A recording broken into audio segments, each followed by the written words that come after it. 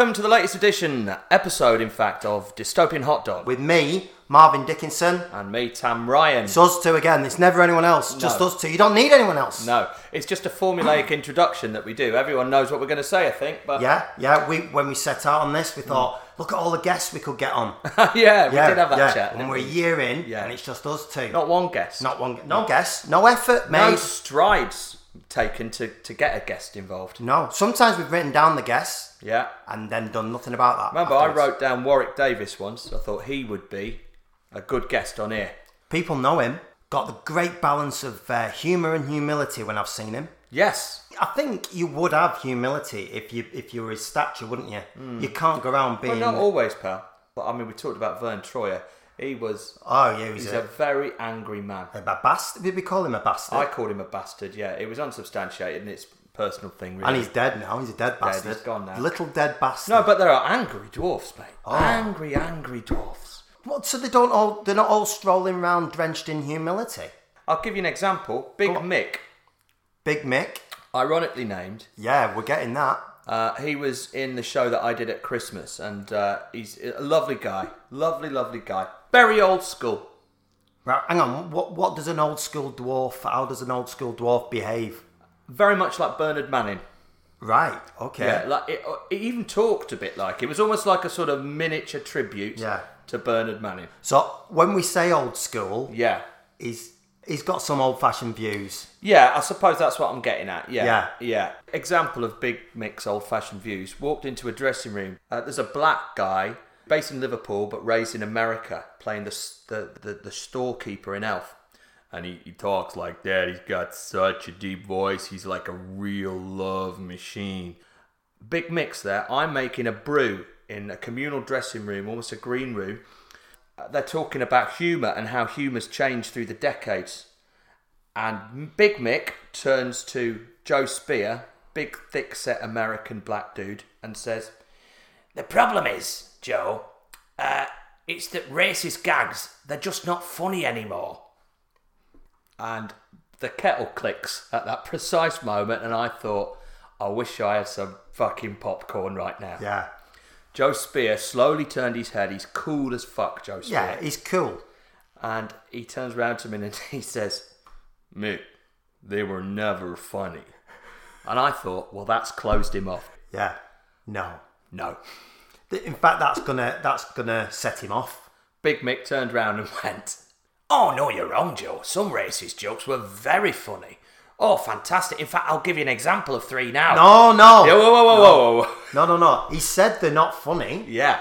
That's not him inviting you to prove him wrong. No, exactly. So Mick's misinterpreted this in a world of innocence. Yeah. Which is what is framing this whole scene. Oh. So Mick, so Joe's gone, "I'd prefer it if you didn't tell me the racist jokes."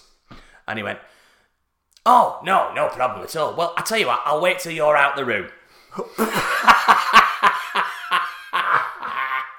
God bless you, Big Mick. But very quickly about Big Mick as well. We're all talking, sitting again in a dressing room situation. He's reading a paper away to our right, and we're talking about lesbianism. I don't know how it's come round. I'm guessing at this stage that Big Mick has got an opinion on it. Well, Big Mick is sort of removed from the conversation, and he's into his paper like that.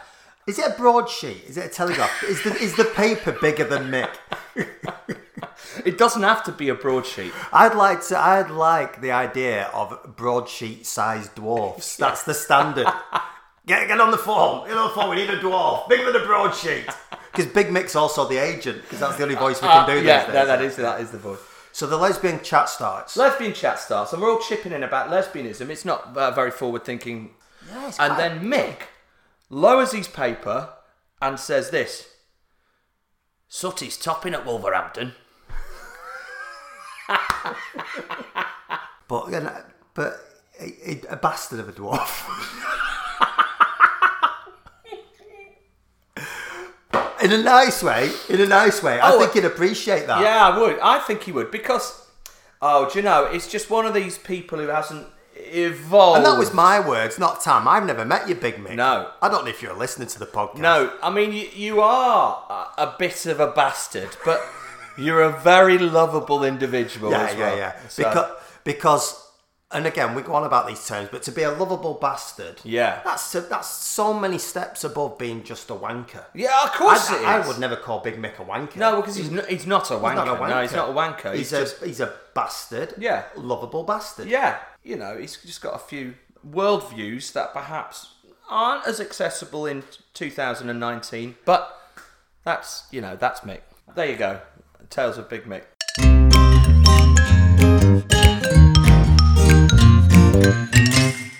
So, Marv, we should stop talking about side issues and just concentrate on the greatest ever sporting final that we witnessed yesterday. Yeah. You from start to finish.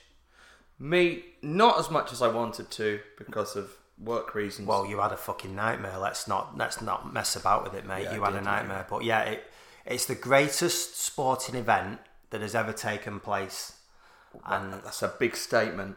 no, it's bigger than anything, mate. Anything. Oh, anything. The Moscow State Circus. Mate, it's bigger than anything that Moscow's ever produced. Wow. This is bigger than the Kremlin. Bigger than the Kremlin. And I don't know why they've not said that on the news. Because I think lots of sport should be compared to the size of political institutions like the Kremlin. Yeah. You can also chuck in like religious places like the Taj Mahal. Okay. The Olympics bigger than the Taj Mahal, for instance. Yeah. But let's not get bogged down. No, because we could go on for hours. In comparing the Yeah. size of sporting events with institutions. No, you're right. But this was just fucking massive, and I'm genuinely struggling to come to terms with what's happened, really. Well, Marvin, you phoned me this morning, didn't you? Around about 9:10, which I was appreciative of because I'd had about 4.5 hours sleep at that point. Yeah. And you told me how your emotions were fraught. You were still. In fact, I think you burst into tears on the phone. I did when I started talking about it. Yeah. I was. You're still not right. You've come round to my house. I'm very skittish. You're skittish. You're reticent. Yeah. I've got no conviction in what I'm doing because my world has been changed by what happened yesterday. Yeah. And I'm sure there's lots of people out there who feel the same. If you don't know what we're talking about, We're not on about Love Island. no, we're on about Cricket World Cup final. the Cricket World Cup final. Which, in fact, I mean, it's been said now that you had in Lewis. That's Chris Eubank saying Lewis. Yeah. Lewis Hamilton's record-breaking 6th victory at the British Grand Prix. He's a prick, by the way. I don't want to talk about him. Hamilton. Yeah, not having him. Okay. All right. I'm not. No, I don't like him. Where did he turn up with his dog? Was it Sports Personality of the Year or something like that when he turned up with his dog? He did turn up with his dog. Yeah. Who turns up with the dog? To Sports Personality of the Year. Don't turn up with your dog. Well, anywhere. No, to Sports Personality of the Year. Okay. What if everyone turned up with the dog? Yeah. What makes him think he's so special? What you know they do it in the arenas these days, don't they? 20,000 people. Right. What if everyone turned up with a fucking dog? Yeah. Okay. Imagine the nightmare. What makes Hamilton think he's so special? Is this the one thing that you've got against him? The fact he brings his dog to big sporting events like that? Or celebrations? It tipped me over the edge with him. Oh, so that was just the tip of the I iceberg. didn't realise how angry I was with him till this. So that's not the foundation of this irrational hatred. This was the straw that broke the camel's back for me with Hamilton. I understand. It was a lot of building up. It was the diamond earrings. Yeah. It was the way he manicures his face. Okay. And it was the way, he lives in Monaco. I know he does. Yeah. He's a tax exile. Yeah.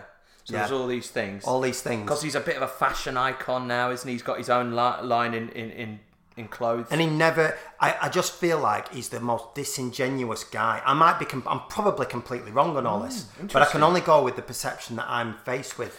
I just don't like him. No, I think we're getting that. I just don't like him. I mean, you're not on your own, are you? It's people fawn over him. He's quite a polarised figure, isn't he, in the news? But in many ways, I think the media have rather vilified him. Do you like him? I'm not saying I like him. But I haven't developed this kind of. How can you like him? But I'm really on the front foot now. I mean, I didn't know about the dog situation. Turned up with his dog to the Sports Personality here. Thinks he could just waltz in with his dog. Yeah. I mean, I'll have to reevaluate. But I'm fairly ambivalent towards him. But, I mean, you're saying he's disingenuous, but what if that's actually him and you just don't like the way he is? Well, that doesn't change my opinion. I don't like him. Wow. Yeah. But good driver, though. And if it all went tits up for him, I would happily, have him driving the Uber that I get into. Yeah. Oh, yeah. Well, I think that's probably what he's going to retire to, isn't he? When he leaves Monaco. It's the natural thing to go to after you've made your millions in that. Yeah. Because you can work whatever hours you want. It's flexible being an Uber driver, and you still get to do the driving. Yeah. Because one thing about him that he is good at is the driving. I wonder if he's considered it. Maybe we should tweet or something and just say, look.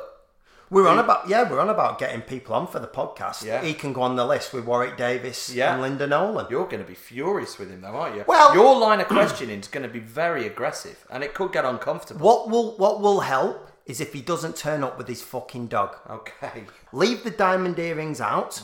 Don't turn up with them in. Yeah. Leave the dog at home. I'm surprised you've got an issue with him wearing diamond earrings. I think, do you know what? Again, I've picked quite a humble, accepting man, generally. It's any kind of bling on sportsmen. Didn't you? I remember you sticking up for Raheem Sterling once because he was kind of vilified in the press by going around, flashing his image with his bling. But he's not a wanker. Okay. Has he got a dog?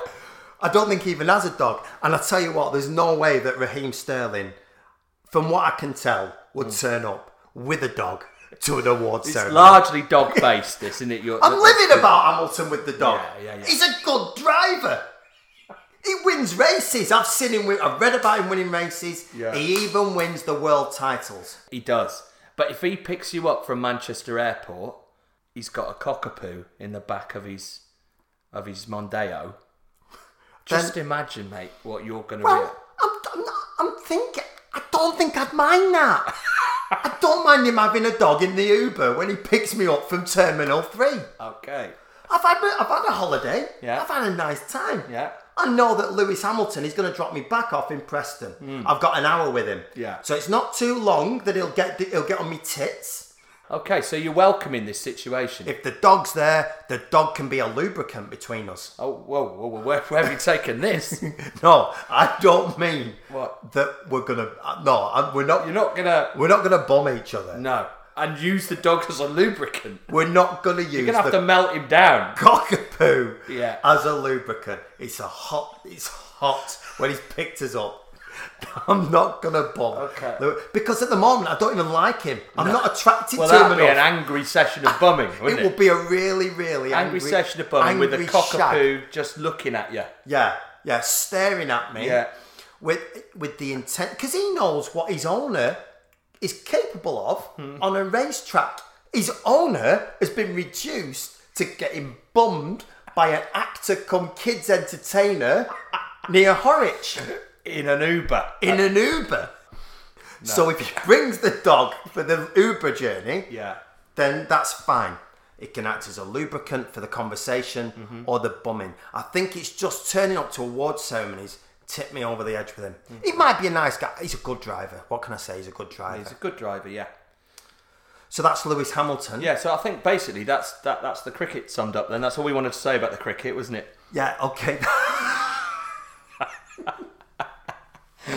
But you pulled me up on Hamilton because and then of course it was the Wimbledon final. I started by saying it was possibly the greatest sporting day. Oh, easily.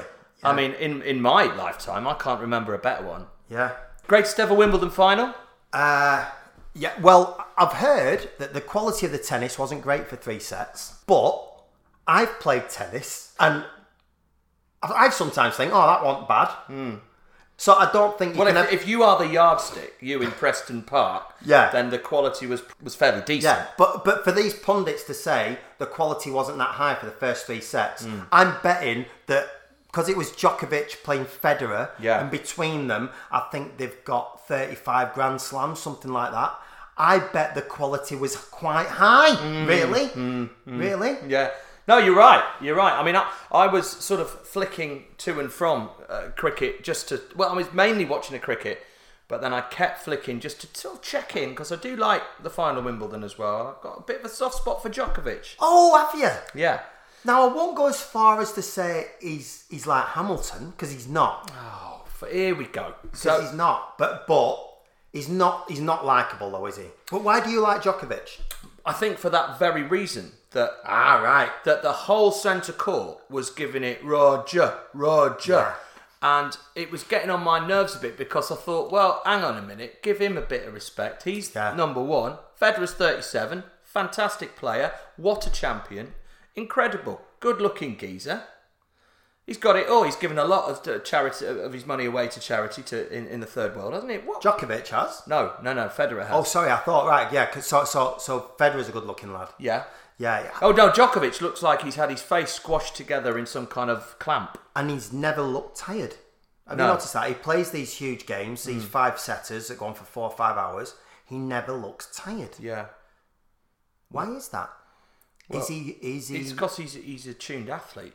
Again, you're comparing him to what you do on the park in Preston. Yeah. And there is an ascension there between your level of fitness and the Wimbledon champions' level of fitness, I would suggest. I did a kids' party the other day in Newton Le Willows. Oh, yeah? Pretty hot in there. Yeah. And the sweat that I had doing the breakaway one bit that I saw a little bit of sweat come into my eye. Okay. Horrible, that. Yeah, in front of 5-year-olds. And yet Djokovic can do all that and not get out of sweat, not get out of breath or out of sweat or get sweaty. Now, is this because he's from Eastern Europe? Are they still up to stuff? Because he doesn't sweat, because he's got the mashed head that you say. Yeah. I'm not saying he's, Well, I'm not pretty saying he's sure. a robot. No. But are you suggesting that... I'm suggesting that he's a throwback to when the Eastern Europe, behind the Iron Curtain, they would go to any lengths to succeed at sport. Because like with the space race, it used to be like sport was like brought identity to the country. Yeah. I'm not saying he is a robot, but it wouldn't surprise me if it came out down the line if he fell over... that Djokovic is a robot. Right, so if he fell over and his head sort of came apart and a spring popped out, like, you know, Metal Mickey from the early 80s. Anything like that, Inspector Gadget, anything like that. So what we should do then, we should get someone to cut him. Who can we... Big Mick. Mick could do it. Little Mick. Is it Big Mick? I bet it's Big Mick, because it's based in irony, yeah. Yeah. So I think Big Mick, with a Stanley knife, no one's expecting a dwarf to be an assassin. No. For a start. Not at all. We can probably smuggle him in under a raincoat. Or a broadsheet. Or a broadsheet. So I'm thinking raincoat, broadsheet. That's pretty much the get-up of a flasher. But regardless, we'll get Mick in to centre court next year. Yeah. We'll sneak him down there. Yeah. Because I imagine if we tell him he's from the Eastern Bloc, he's going to have some fairly strong entrenched opinions about him anyway. Yeah. He'll have no bones about just nicking him. But he might get on well because in the Eastern Bloc... Oh, there's an element of racism. Every time England play there, be it Serbia, Montenegro... Well, look, they can have a cordial chat, but as long as the end of it, he goes to shake his hand, but he's actually got a little blade on his forefinger, and he just nicks him. And if blood comes, then this operation has failed. Yeah. If a spring pops out of his head, we know once and for all, Novak is a robot. Yeah. Or at least part robot. Yeah. And even his name, Novak Djokovic. Yeah. All the sounds, all those harsh sounds suggest robot to me. Novak Djokovic. Yeah, you're right. Model it sounds to like be program. Come in, report your latest. And actually, everything about his tennis game suggests robot. I think he's got no flair. You're onto it. He's just a returner. Doesn't give up. Yeah. He gets the ball back. He's not a flashy player. Yeah. Look at his coaching entourage. I thought you were going to say, look at his cock. Well, does he have a cock? Well, he's got a metal cock. Well, but why does he need a cock? Because he can't reproduce. He doesn't urinate. He's a fucking robot.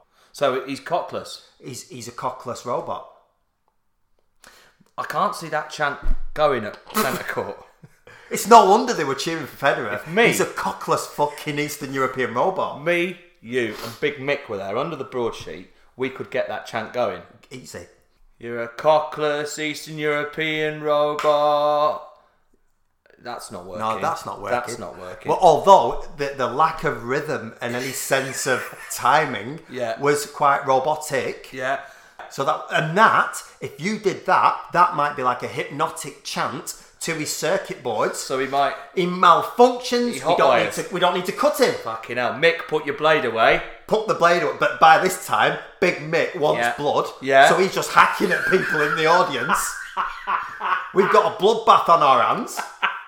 We just fucking move slightly away from it. Yeah. Go and stand near Prince Andrew in the royal box. Yeah, we need a distraction. Yeah, because we know Prince Andrew will be the distraction. We'll all point at Prince Andrew. Because all fingers were pointing at him eventually anyway, because we know what he's been up to. Yeah. Unsubstantiated, but we know.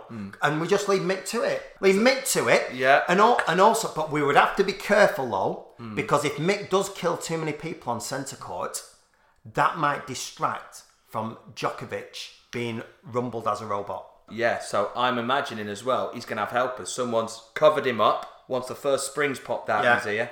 Yeah. And he's been smuggled off, hasn't he? He's been put inside the bag with the rackets. We don't even know if there's only one Djokovic. There could be fucking 200 Djokovic's, mate. I've got it all wrong about Djokovic. You're a robot, we're onto you, and we're sending Mick. We are onto you. Djokovic, Hamilton, these bastards of modern sport. You've convinced me. Have you noticed? I was a Hamilton fan and a Djokovic fan at the start of this podcast. Now, I have literally seen the light. Good, mate, good. Big Mick behind bars, isn't he, this time next year? Mick won't be around. But, you know, his legend will live on. Of course it will. It'll be serialised in all sorts of odes to criminology. I'm imagining Channel 4 might do a documentary on him. There'd need to be a catchy title. Yeah. Dwarf killer on centre court. Racist. Well, he's a racist as well. We could chuck that into it. Racist. We'd have to make sure that the Williams sisters aren't about when it takes place, because if as he's hacking at people, and he'll be distracted. Because he'll just want to go up to them and say, "Yeah, girls, have you heard this one? Yeah, a Jew, a Muslim, yeah, he will do that, and a Hindu walking down centre court, and there's nothing we'll be able to do about that. No, and he'll be there for 20 minutes doing his routines. Yeah. But he's so good. He's still hacking people to death whilst doing the gags. That's what sets him apart. So that's a glimpse into a dystopian future, which I guess that's what we're about. We're a dystopian hot dog. Right, that's what we are. And once again, I think we've perfectly summed up the cricket, which is what we planned to talk about. Absolutely. They weren't going to invite us on TMS podcast with Tuffers and Vaughan, weren't they? But because we wanted to push the Hamilton Djokovic storyline, they said, perhaps not, lads. Yeah, just do it on your own podcast. Yeah, stick to your own sort of like genre of bullshit. Hey, their choice. Yeah, their loss.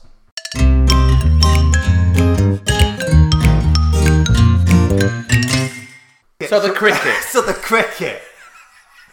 But before that, the netball. No, so for the cricket, though, mate, you weren't here. No, mate. I was stuck in Great Yarmouth, which could be nice. Was it nice? Never nice. No. Have you been to Great Yarmouth? No. I mean, the standard joke is it's the biggest oxymoron since Microsoft Works. Is that a joke? Which it's a sort of joke. It's not a joke in Yarmouth. But any place that starts off with the word great at the beginning. Which is a massive statement. Big statement. It's a massive brag. But yeah, I was in Yarmouth because I had to do some work of sorts, and it's just clashed with the greatest sporting Sunday in the history of the world. Yeah. And there's nothing I can do about it. I'm stuck in a caravan.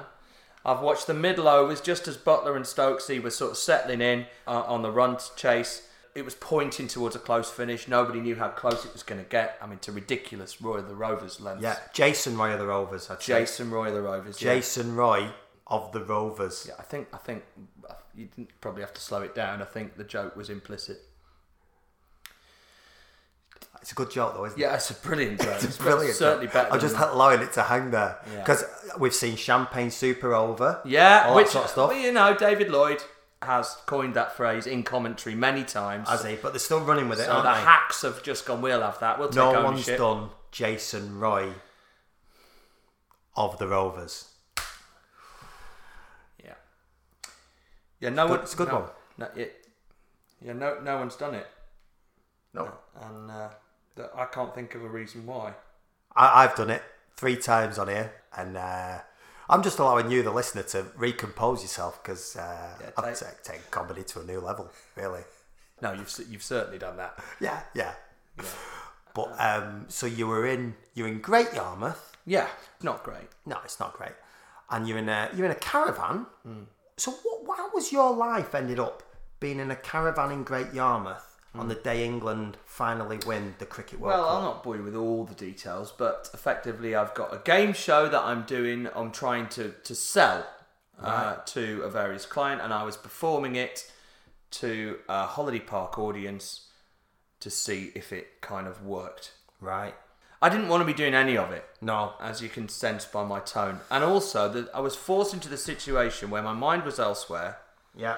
but I had to pretend that I was fully immersed in stage presenting. Where, and, you know, it was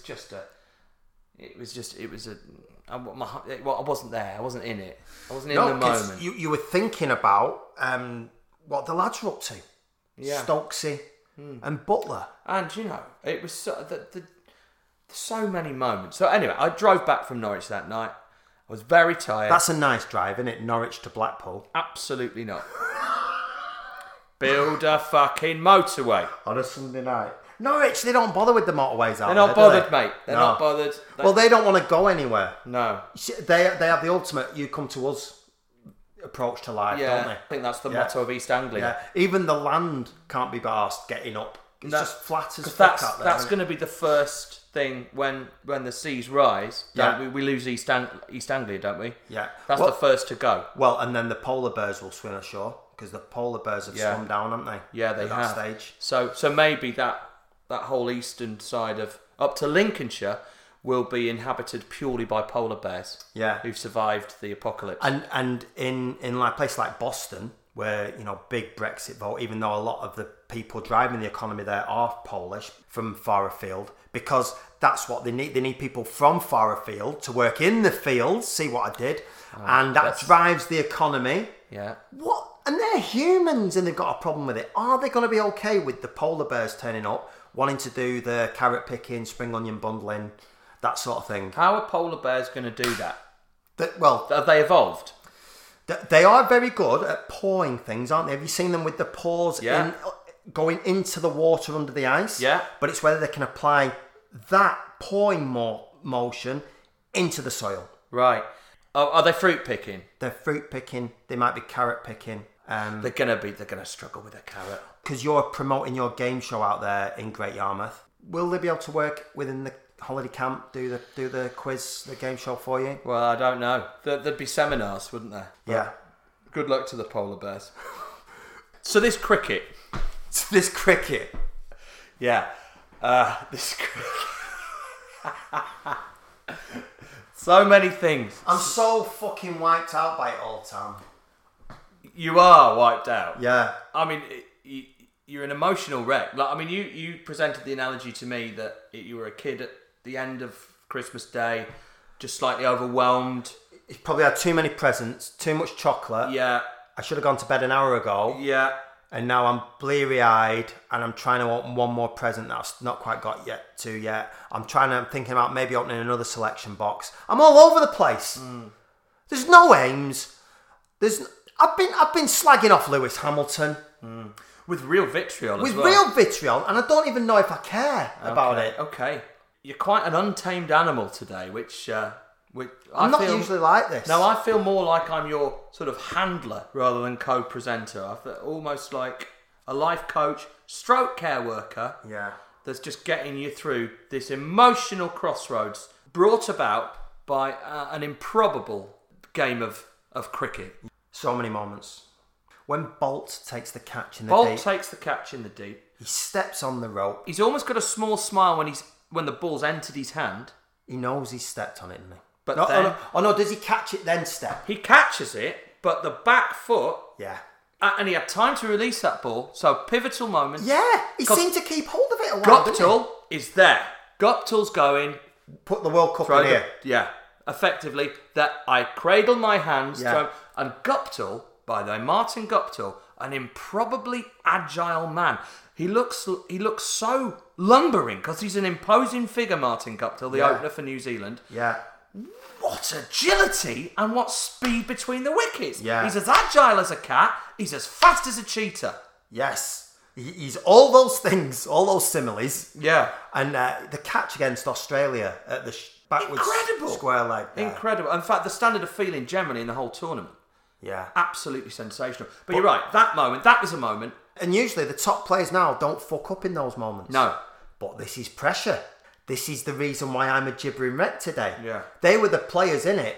Imagine me if I'd have been a player there yesterday. Well, I think you would have fainted on the boundary. I might have died. Yeah. I might have died. We could have been dealing with it, talking about a death of a player here if I'd have been there. You'd have been on the floor. Just as the ball was in the air, coming Yeah. towards you. Yeah. You've seen it early. Yeah. You're in from the boundary rope. Yeah. All eyes are on you. The Yeah. crowd, Morgan beckoning. You're running towards the ball, and suddenly you stop running and just pass out. You faint. I die. Or you die. You're face down. You're face down in the outfield. Yeah. The ball hits you on the back of the head. Yeah. I've died. And that's how big that cricket match was. It made me, in my imaginary version of it, die. That's right. And I think, again, they've missed this bit in the analysis. How skittish am I today? Yeah, very skittish. But it wasn't mentioned. You're right. This bit wasn't mentioned. Pivotal moments. The Trent Boult moment.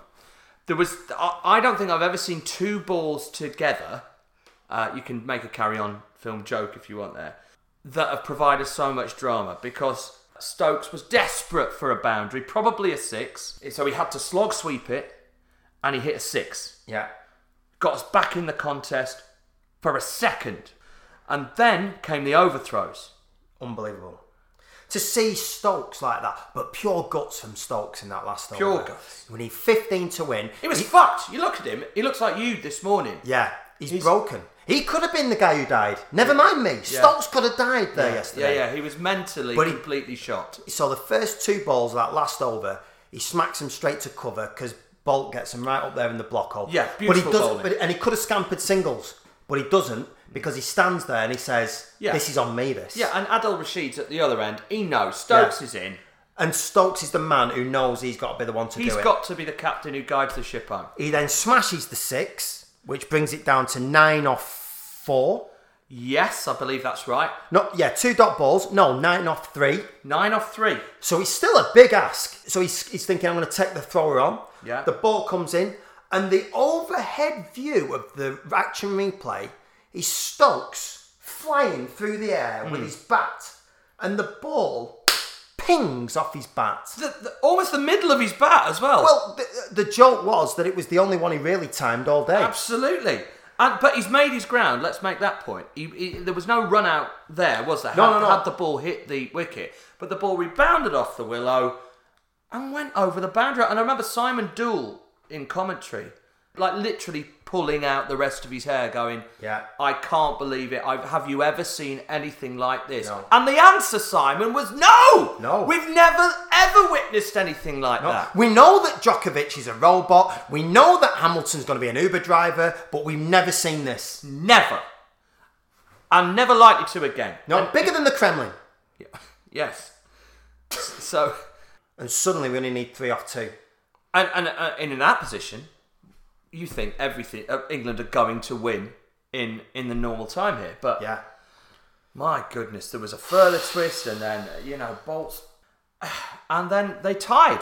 They tied the scores because Wood went for the second run. It was a brilliant decision, by the way, by Stokes. Well, Stokes had a decision to make then, didn't he, on that last ball? It was like, do I make sure I just get bat and ball and we go like the fucking wind to try and get 2? Yeah. Or do I try and smash the last ball and just win? I think he took the right option. He unquestionably took the right option. I'm going to get bat and ball because if you swing and you miss, then you're never going to get the 2, and you might be run out by the keeper. Yeah. And then it's all over then. Yeah. So you've got to get bat on ball. You've got to at least take it to the super over. Yeah. And in fairness, Mark Wood, effectively came out like he was prepping for a 100-metre sprint. He ran out and then was just limbering up. He might as well have got down in the traps and just got ready to run. So they knew they had a clear plan. I was surprised that he's not come out dressed as an athlete. Yeah, a Seb Coe with a full mask. Yeah, full mask, a Seb Coe mask with a number on, sponsored by Spar. Yeah. Like back in the day when the Athletics always sponsored by Spar. Yeah. Maybe took out Saeed Owita to run with him to make sure that he's as fast as Saeed Owita. And people will go, why has he brought out Saeed Owita? Because he's a 1500 metre runner. Surely he should have brought out Carl Lewis. But then Woody's just saying, I've chosen Owita. And the other problem is that Wood hasn't spotted is that Owita is now 60. Yeah. He's not as nimble as he used He's to not be. as quick as he was in '83. No. Because that's 36 years ago. But Mark Wood has failed to make this fairly basic observation. So if Mark Wood had taken out a proper runner, Even Mo Farah. if he'd have took out Farah, we might have not needed the super over. Yeah. So Wood would have got a bollocking. Yeah, so well done, Mark Wood. Think it through next time. Yeah. But Bayliss has obviously given it his blessing. Yeah. You know, in the dressing room, Yeah. they brought Awita Yeah. for the super But the thing is, over. if you've got him in the dressing room, Yeah. you've got to use him. For weeks, people have been asking, why the fuck is Said Awita Yeah. with the England team? And then Bayliss has just tapped his nose and gone, just wait. Yeah, just wait. Or as the Aussies always say, Aussie cricketers, Aussie athletes always start off every answer with, look, Yeah.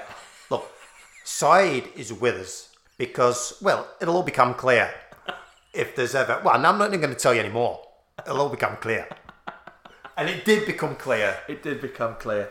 Yeah, and then, of course, super over. Fucking hell. Awita back in the pavilion. His job's done now. His job's done. He's failed, which everyone knew really Yeah. he would fail because he's nearly 60. He's 60. He smokes a lot these days. Of course he does, yeah. And he's got a few situations at home as well. Yeah, and this is why he's took jobs. He needs the money. Yeah. Because he didn't put anything away. No. Pension-wise. Well, you think it's going to go on forever, don't Yeah. you? Yeah. And Said Awita will learn a valuable lesson from this because have something to fall back on. Yeah. Even open a pub, something like that. Yeah, but that was his problem as well because he did open a pub, but he forgot he lived in a Muslim country. Yeah. He spent so much time knocking about with Cram, especially Cram. He Well, got on well with Cram. Sunderland. Big Sunderland fan, working class lad. Yeah. Cram had said to him, Yeah. Howie, Said, get yourself Yeah. home Aye. and open yourself a pub. Aye. And he did. He opened a pub. Yeah. In Islamabad. In Islamabad. He even called it the Cram and Co. Yeah, the Cram and Cut. Tavern. The Cram and Co. Tavern. Selling mainly wheat-based ales. Yeah. And a lovely selection of bar snacks. But the problem was, Marvin, as you say, in Islamabad, they're not going to go for that. Because he's a hero over there. The bank backed him to the hilt. He's a national... It's like over here, if Mo Farah wanted to set something up, the bank would back him because he's Mo Farah. Yeah. But Said Awita was never going to...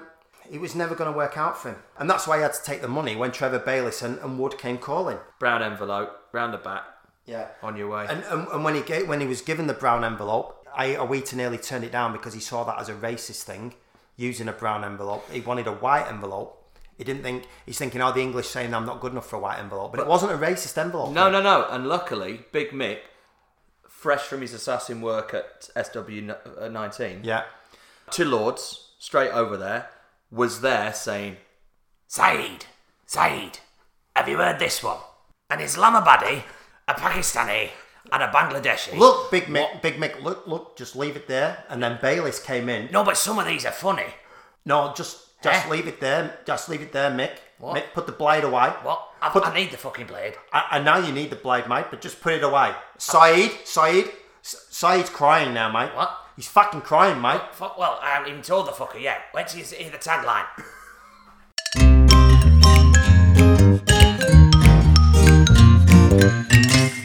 Anyway, this cricket though, Marv. Yeah. Yeah, incredible finish. Bottle from Archer. Yes. Yeah. Because we've set them 15. And it was always going to be Stokes and Butler go out there. Always. Because Stokes is in. And this is how tough the track was. You know, a mate of mine texted me to say, what a shit track for a final. It's a great track for a final. You need craft. You need guts on that track to make runs. Yeah. Even though Butler was going at a runner ball, he's tried to hit one that's not quite in the slot. And normally Butler just throws his hands through it. You know, bat speed usually does the job for Butler. But he got caught in the deep. He got caught in the deep, yeah. Because you were never quite in on that track. It wasn't easy to bat on. No. Because, I mean, you look at the New Zealand card and they all had starts, but they didn't go on, did they? So No. that backs that up. Yeah. But yeah, Butler, for me, one of the... I mean, there's so many heroes in that England side, but I think... Show me a better middle-order pairing than Butler and Stokes in world cricket. At any form of the game. There isn't one. No. There isn't one. There's no better order than that pairing. Yeah. Because they can do everything. They can build partnerships. They can pace in innings. They can dig in when they have to. They've got the sort of mental fortitude to do that. Contrasting characters as well, though. Very much so, which is what makes them Morecambe and Wise wouldn't have worked, would they? If it was Morecambe and Harry Hill, No. that would never have worked. And again, this is why Trevor Bayliss is so good, because if he'd have tried to put Morecambe and Wise and a Morecambe and Wise equivalent out there, Yeah. that's not going to work. No. But he's not stupid. No. He's always going to go Butler and Stokes ahead of Josh Widdicombe and James Acaster. He's not going to go with two modern day comedians. No, you're right. In the middle order, is he? No, he's not. No, absolutely not. And Acaster and Widdicombe. Good at what they do. Yeah, but stick to that though. Yeah. Stick to that. Don't put yourself up for. And that's their agents who are doing that. Yeah. Because you know what the fucking because he's done great on this. Oh, let's get him on the panel shows. He's done great on that. Let's get him on Strictly. Let's get him in the World Cup final for cricket in the middle order. It's a natural progression. It's a natural progression. But Would I lie to you? Final of the Cricket World Cup. But Bayliss, enough nows to say no Acaster. Yeah, Acaster, Widdicombe. Used to Lee Mack was pecking to get in there as well. Yeah. Back off, Lee Mack. Yeah. Stick to not going out. Because if he had gone out, he would have got out. Not going out. Yeah, they're all there, aren't they? Yeah, all the clues are there with Lee Mack. They're all there. He's even done a show for years called Not Going Out. Yeah. Trying to get into the mind of the public to think that he's the guy to bat for in the World Cup final. I'm not getting out. Not getting out, so he fucked up a bit with the title. Yeah. Clever though. Yeah, very clever. Really from under the radar there from Mac. But Butler, have you heard Butler speak? He's very, very understated, isn't he? Understated, like an academic or something like that. Yeah, very much so, And I think the calmness of his batting, almost, you can tell it's in his personality. Yeah. Almost like a little bit effeminate. And his face as well, a little bit like a raptor. A raptor? A velociraptor. Yeah. Yeah, so he's an effeminate velociraptor. And they are rare. I've never... Yeah. We've talked on this pod about sportsmen you'd like to sleep with before. Not like to, but if you're in a situation where you had to sleep as a heterosexual man with a sportsman, Jos Buttler would certainly be up there. Because he's got calmness, he's got the elegance of a batsman, but the power as well. If you're going to get to a furious part of the lovemaking session, you'd unearth that. and he brings in the bottom hand. Yeah. Oh, good night. The love session is not all going to be scoop shots. No. There's going to be some raw power, and he's going to take you over mid-wicket at some point. He can do everything. He can nudge and nerdle it around. He can get the singles, i.e. the foreplay. Yeah. But nipples. like you say, he can pound you through cover. Yeah. He can. Yeah, and like you say, he will blast. He will blast you. He'll cause some damage. I mean, I'd take him as a lover ahead of Ben Stokes, because I think that would just be utter carnage. I don't think I'd be walking for a week. No, well, yeah. I think, Butler would find that blend, that balance between. It would be a good lovemaking session. It would be intense, and it would be skillful, and it would be powerful. But Stokes would be aggressive, brutal, very brutal. It'd be brutal, and I think he's probably going to use the bat as well. Yeah, he'll twat you. The bats are going to be involved. So, and I think he'll use the mainstay of the bat around the temple. Yeah. And he'll use the handle of the bat as an anal intruder. Yeah. So, I take much more pleasure from watching Ben Stokes play cricket than I do at the thought of having sex with him. me too. Yeah. Me too. And I think we can speak for the majority. We can agree on that. Yeah. Because we've fallen out a bit over Djokovic earlier on. Well, no, you've brought me round, mate. You've brought me round to the robotic world of the Balkans. Yeah. You've brought me round to Lewis Hamilton. Arrogance. The arrogance of taking his dog to award ceremonies. You're right. And I thank you for that, Marvin, because it wasn't even a dog-based award ceremony. If it was Crufts, fair enough. That's fine. Take your dog to Crufts. Because that's what Crufts is for. It's for your dog, Hamilton, you asshole. Yeah, don't start again though. No, I nearly got wound up again. Don't start again. Let's let him go a bit. Yeah, but so Stokes and Butler, so they've gone back out there for the Super Over. Yes, they have.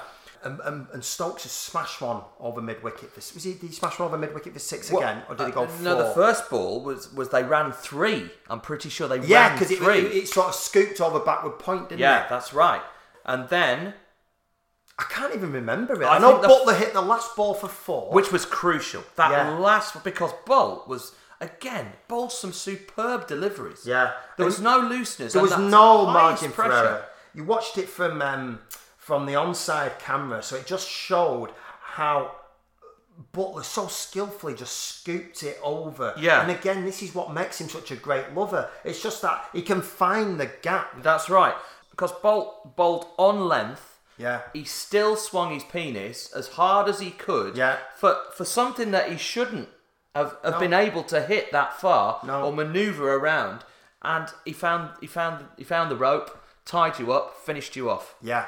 Good and proper. Beautiful work. And then Jofra's on the boundary, warming up to bowl. What are your first thoughts when you're seeing Jofra Archer coming out? First of all, were you surprised by the selection? Yeah, I was expecting Woakes. Woakes, hands down, I was expecting Woakes. But they've gone Archer, and to be fair, I've not watched as much of the Indian IPL. Yeah. As I should have done, really. And apparently he does it. He's death bowler there all the time. Yeah, he is, yeah. But not always successful, because I watched a lot of the IPL. Yeah. And he's quite an enigma, isn't he, Jofra? So. But also, this game is bigger than the Kremlin. The IPL is the IPL. It's pretty big. Yeah. It's probably bigger than, some places like... It's probably as big as the Parthenon. Oh, yeah? Okay, yeah. Not as big as the pyramids? No, I wouldn't say so. It's probably as big as the Parthenon and Stonehenge. Yeah, like Stonehenge, if you will. Not as big as the pyramids or Cheddar Gorge, right? But bigger than Stonehenge and the Parthenon. How far is Cheddar Gorge up the scale? Oh, it's up there for me. Is it top 5? Yeah, as World Heritage Sites. Cheddar Gorge. So to me, the places to visit are pyramids, Eiffel Tower, Grand Canyon, 3, the Inca Trail. Oh yeah, Cheddar Gorge. In at 5. Yeah. It's a big thing. Yeah, it's a big thing. It's a big thing. Okay. So the IPL is not as big as Cheddar Gorge. That's what we've established. What I'm saying. Yeah, that's what we'll end it there. Okay. So Archer might have done it there. Yeah. But he's not done it in something that's as big as the Kremlin. I understand, right. So it's a beautiful analogy. And he's just limbering up in front of the fucking gorgeous pavilion at Lord's. Because he's still got, let's not forget, he's raised in Barbados. Yeah. He's still got we've spoken before about the liberal feel that the West Indian-based cricketers take to coming onto the pitch and just generally go about their cricket. Laid back. Laconic. Yeah. He's even got the West Indian players chain that they like to wear. Yeah. He's got it all going on. For all intents and purposes, he's a product of West Indies cricket. Well, yeah, he is. But his father's English.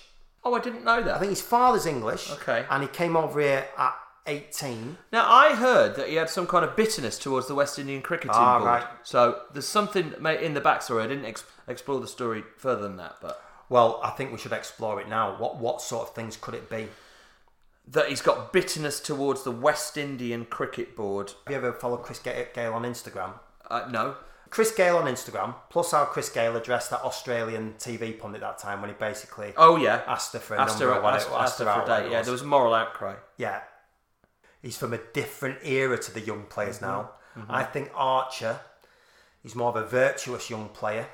I think Archer's problem with the West Indies was probably down to Chris Gale wanting to groom him as the next shagger for West Indian cricket. And he's gone against that and said, no, I'm in the game, I'm not in that game. I'll be laid back like you lot. But I won't lay her back. I'll wear the necklace, but I'm not laying her back. Yeah. It's exactly that. Yeah, gotcha. Perhaps maybe there's a deeper thing going on here. Yeah. They're having a dig at his refusal to sleep with female reporters of West Indian cricket. I think so.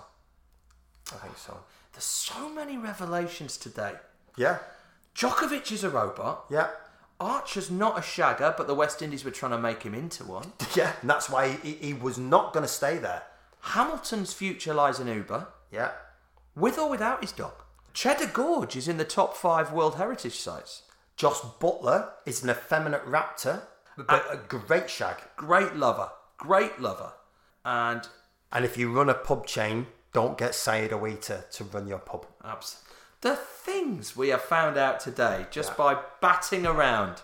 Back to cricket. It came down to it that Archer's going to bowl the super over. First ball, wide. Borderline wide, on the line. So he bowls a wide, and then he bowls one in the slot that disappears for fucking miles. And everyone's surprised that Jimmy Neesham's been picked as a New Zealand batsman. He's been taken out there with Guptill, the agile, lumbering cat man. Yeah.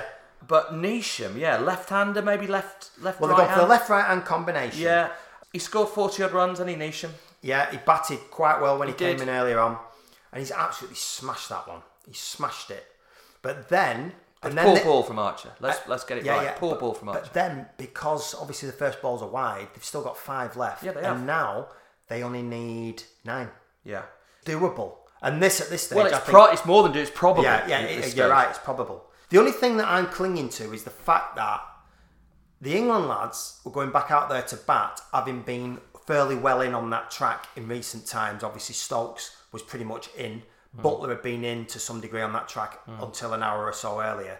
These lads hadn't batted for hours. No. I was just clinging to the fact that they're going fresh out onto that track. Yeah. Pressure pot of a situation. Yeah. They're facing a bowler who is so virtuous. He's gone against all his, the West Indian pressure to become a shagger. Well, I think he's still a virgin. And he's got the looks. He's got everything he needs. He's So got he could do. He's got the athleticism. He's got lovers in the team to learn off. Yeah. Different types of lovers. Yeah. Stokes, the aggression. Role models all around him. Because Adil Rashid's a shagger. Is he? Yeah. Yeah. You can Because look what he can do with his wrists as well. Yeah, that's the true. googlies, Yeah. the wrongans. Oh, yeah. Imagine what he can do. Yeah. He's Well, you wouldn't know where it was coming from. not, because he's only little. He's one of those who can just goes. And you don't actually know what's happened to you. That's the sound. Much longer than that though, ages. But actually, you're caught unawares. You don't know what's happening No, to you at that point. no. You don't know where he is. No, exactly. You don't know where you're looking all around him, and all you're hearing, you're getting pounded against the wardrobe. Yeah. Or the sideboard. Yeah. On the table. Big Mick's looking on from his broadsheet with Yeah. his knife, ready to finish her. Yeah. But yeah, you don't know where Rashid is. No. Adil! Yeah. Adil! Yeah. Adil, you're doing it! I don't know where you are! Yeah. And he's in and out and he's gone like a fucking cat burglar. And not only will he have done that to you, you'll be leg before wicket as well. He'll get you out at the same time as shagging you. That's how clever he is, you see. Yeah. Clever cricketer. Clever lad. Anyway. So he's got all those different sex role models to learn from. But all he's concentrating on is getting his next ball right. So with 2 balls into the super over, his third ball, I think, goes for 2. I don't think it's a great ball. I think it was kind of in the slot and Neesham missed out. I remember watching that over 2 or 3 times. I can remember. Well, you were in a very heightened state of emotion. Yeah. I've driven back from Norwich. It's 2:30 in the morning. I've watched it, I've rewound it, I've watched it, I've rewound it. Watched it twice. Yeah. You've rewound it twice. Yeah. And then watched it. And you could argue that as you're rewinding it, I'm watching it you're backwards. watching it backwards. Yeah. So you've watched it 4 times, but in different directions and at different speeds. You know this shit inside out. Well, don't put that much pressure on me because I might have forgotten. Okay. Because remember, I'm still in a heightened state of emotion. Yeah, you've been to Great Yarmouth, where they are a place. That's a place in flux because they know that the polar bears are coming. Yeah. So carry on. Yeah. So his first 4 balls, they're pretty poor balls to bowl. Now I know it's a pressure situation, but he hasn't found his length. That there hasn't seemed, to my eyes, to be much of a plan that he's bowling to the field that Morgan's set. So I thought at that stage it's over. So he's bowled 4 pretty bad balls. He's got 3 balls left in a 7-ball over. I think they need 5 from 3. I can't remember, mate. It's 5 or 4 from 3. I mean, it's at this point you're thinking it's gone. This. Yeah. I know it comes down to them needing 3 from 2, and they take 1. That's right. And then it's obviously 2 off the last ball. And this is the crazy thing. Now that was a great ball because he bowled to a perfect length, and it was all about the length, that delivery. What, the penultimate ball? The final ball. Oh, the final ball, yeah. And he's cramped Guptill for room. He's cramped Guptill, yeah. Now Neesham's faced 5 of the deliveries. Yeah. So this is Guptill's first delivery. He's got to score 2 to win. And he's not batted since 11 o'clock in the morning. That's right. It's 8 o'clock now. So much has happened. No one knew Saeed Awita was going to feature. Now that was a big surprise to everyone. And even Saeed Awita's nervous now. He's back in the dressing room. He can barely watch through his fingers. Yeah. He's got a tab on. So, but Roy does the fielding. Yeah. Redemption for Roy. Because earlier in the match, his misfield led to the New Zealanders getting a second run when they should have had 1. Yeah. And that'll be ticking away in his mind somewhere. So there's redemption there. Fine margins. Brilliant throw. It's brilliant. It's on the bounce. It's a pickup though. The pickup is probably the most important thing because they would have got to. Yeah. He's gone up. And the mindset of the fielder before that last ball has to be, it's so easy to go, don't come to me, don't come to me. But you have to have the mindset, come to me. Yeah. I will win this game now. Yeah. That's what the top players do, isn't it? That's totally right. That's totally right. And we've got players like that. Yeah. Fair play to people Bayliss, who stand Morgan. up, step forward. Yeah. No shrinking violets in that team. And in that moment, the fucking World Cup was won. Yeah. Butler, again, fitting that the most gentle but conniving lover of the pack. Yes. Big hand, over the stumps, whips off the bails, gets his cock out, brings home the cup. Yeah, cock out. Saeed Awita in tears. Yeah. Crying. Yeah. But he does cry a lot anyway because he's been through a lot. Well, we don't know why he's crying. Yeah. That could be just his melancholy Yeah, and it's side. only just occurring to me that I think he's Moroccan and we've had him setting up pubs in Pakistan. That's the racism that sometimes comes through in this podcast. Yeah, careful, because Mick, you never know where Big Mick is. Well, you've got to look for the broadsheet first, haven't you? Yeah, I mean, the clues are there, but he is like the Adil Rashid of lovers when it comes to racism. Very much so. He might be popping up in the back of our sofa now with a Stanley knife. You just don't know. No, you don't know. And then the celebrations begin, you see. And I'd like to show you this tweet, because this tweet went round. So, here are the England players celebrate. The champagne comes out. Watch the 2 Muslim boys on the end, Moeen Ali and Adil Rashid, when the champagne comes out. Run off! They run off. Yeah, they're gone. Watch them. Here we go. Whoa, off we go, boys. Yeah, nothing to do with out us. Of here. Out of here. Yeah. The reaction to the champagne celebrations, it says there on the tweet. Real Muslim brothers. And that's had 30,000 retweets, and rightly so. Yeah. Because that's a brilliant thing. Did you see the guy, just when England were getting ready to lift the trophy, the sponsor who dilly-dallied? Walking across shot, yeah, as if he didn't know what he was doing. Going, well, I don't know which way to go. Yeah. Should I go left or right? Or should I stay? Should I say, Owen, would you like me to give a hand? Oh, you want me to fuck off? That's fine as well. I shall go this. Oh, you've already taken the picture. Was I on that? Was I smiling? Can you send to my wife, please? I'll give you my email. It's almost like, you remember the Manchester United geezer who got onto the pitch? David May. Yeah. Hey, mate, it would not surprise me if that was David May. in a full suit. Yeah, full Asian man suit. Full Asian man suit, round up. Yeah. That would be classic David May, actually. And that would be the crowning moment to that day, really. Would be David May being in amongst it. Yeah, it would have just... So he made me laugh. But yeah, all in all, let's have a round of applause for England's cricket World Cup triumph. Well done, lads. Well done, boys. God bless you. And Saeed Awita. Well done, lads.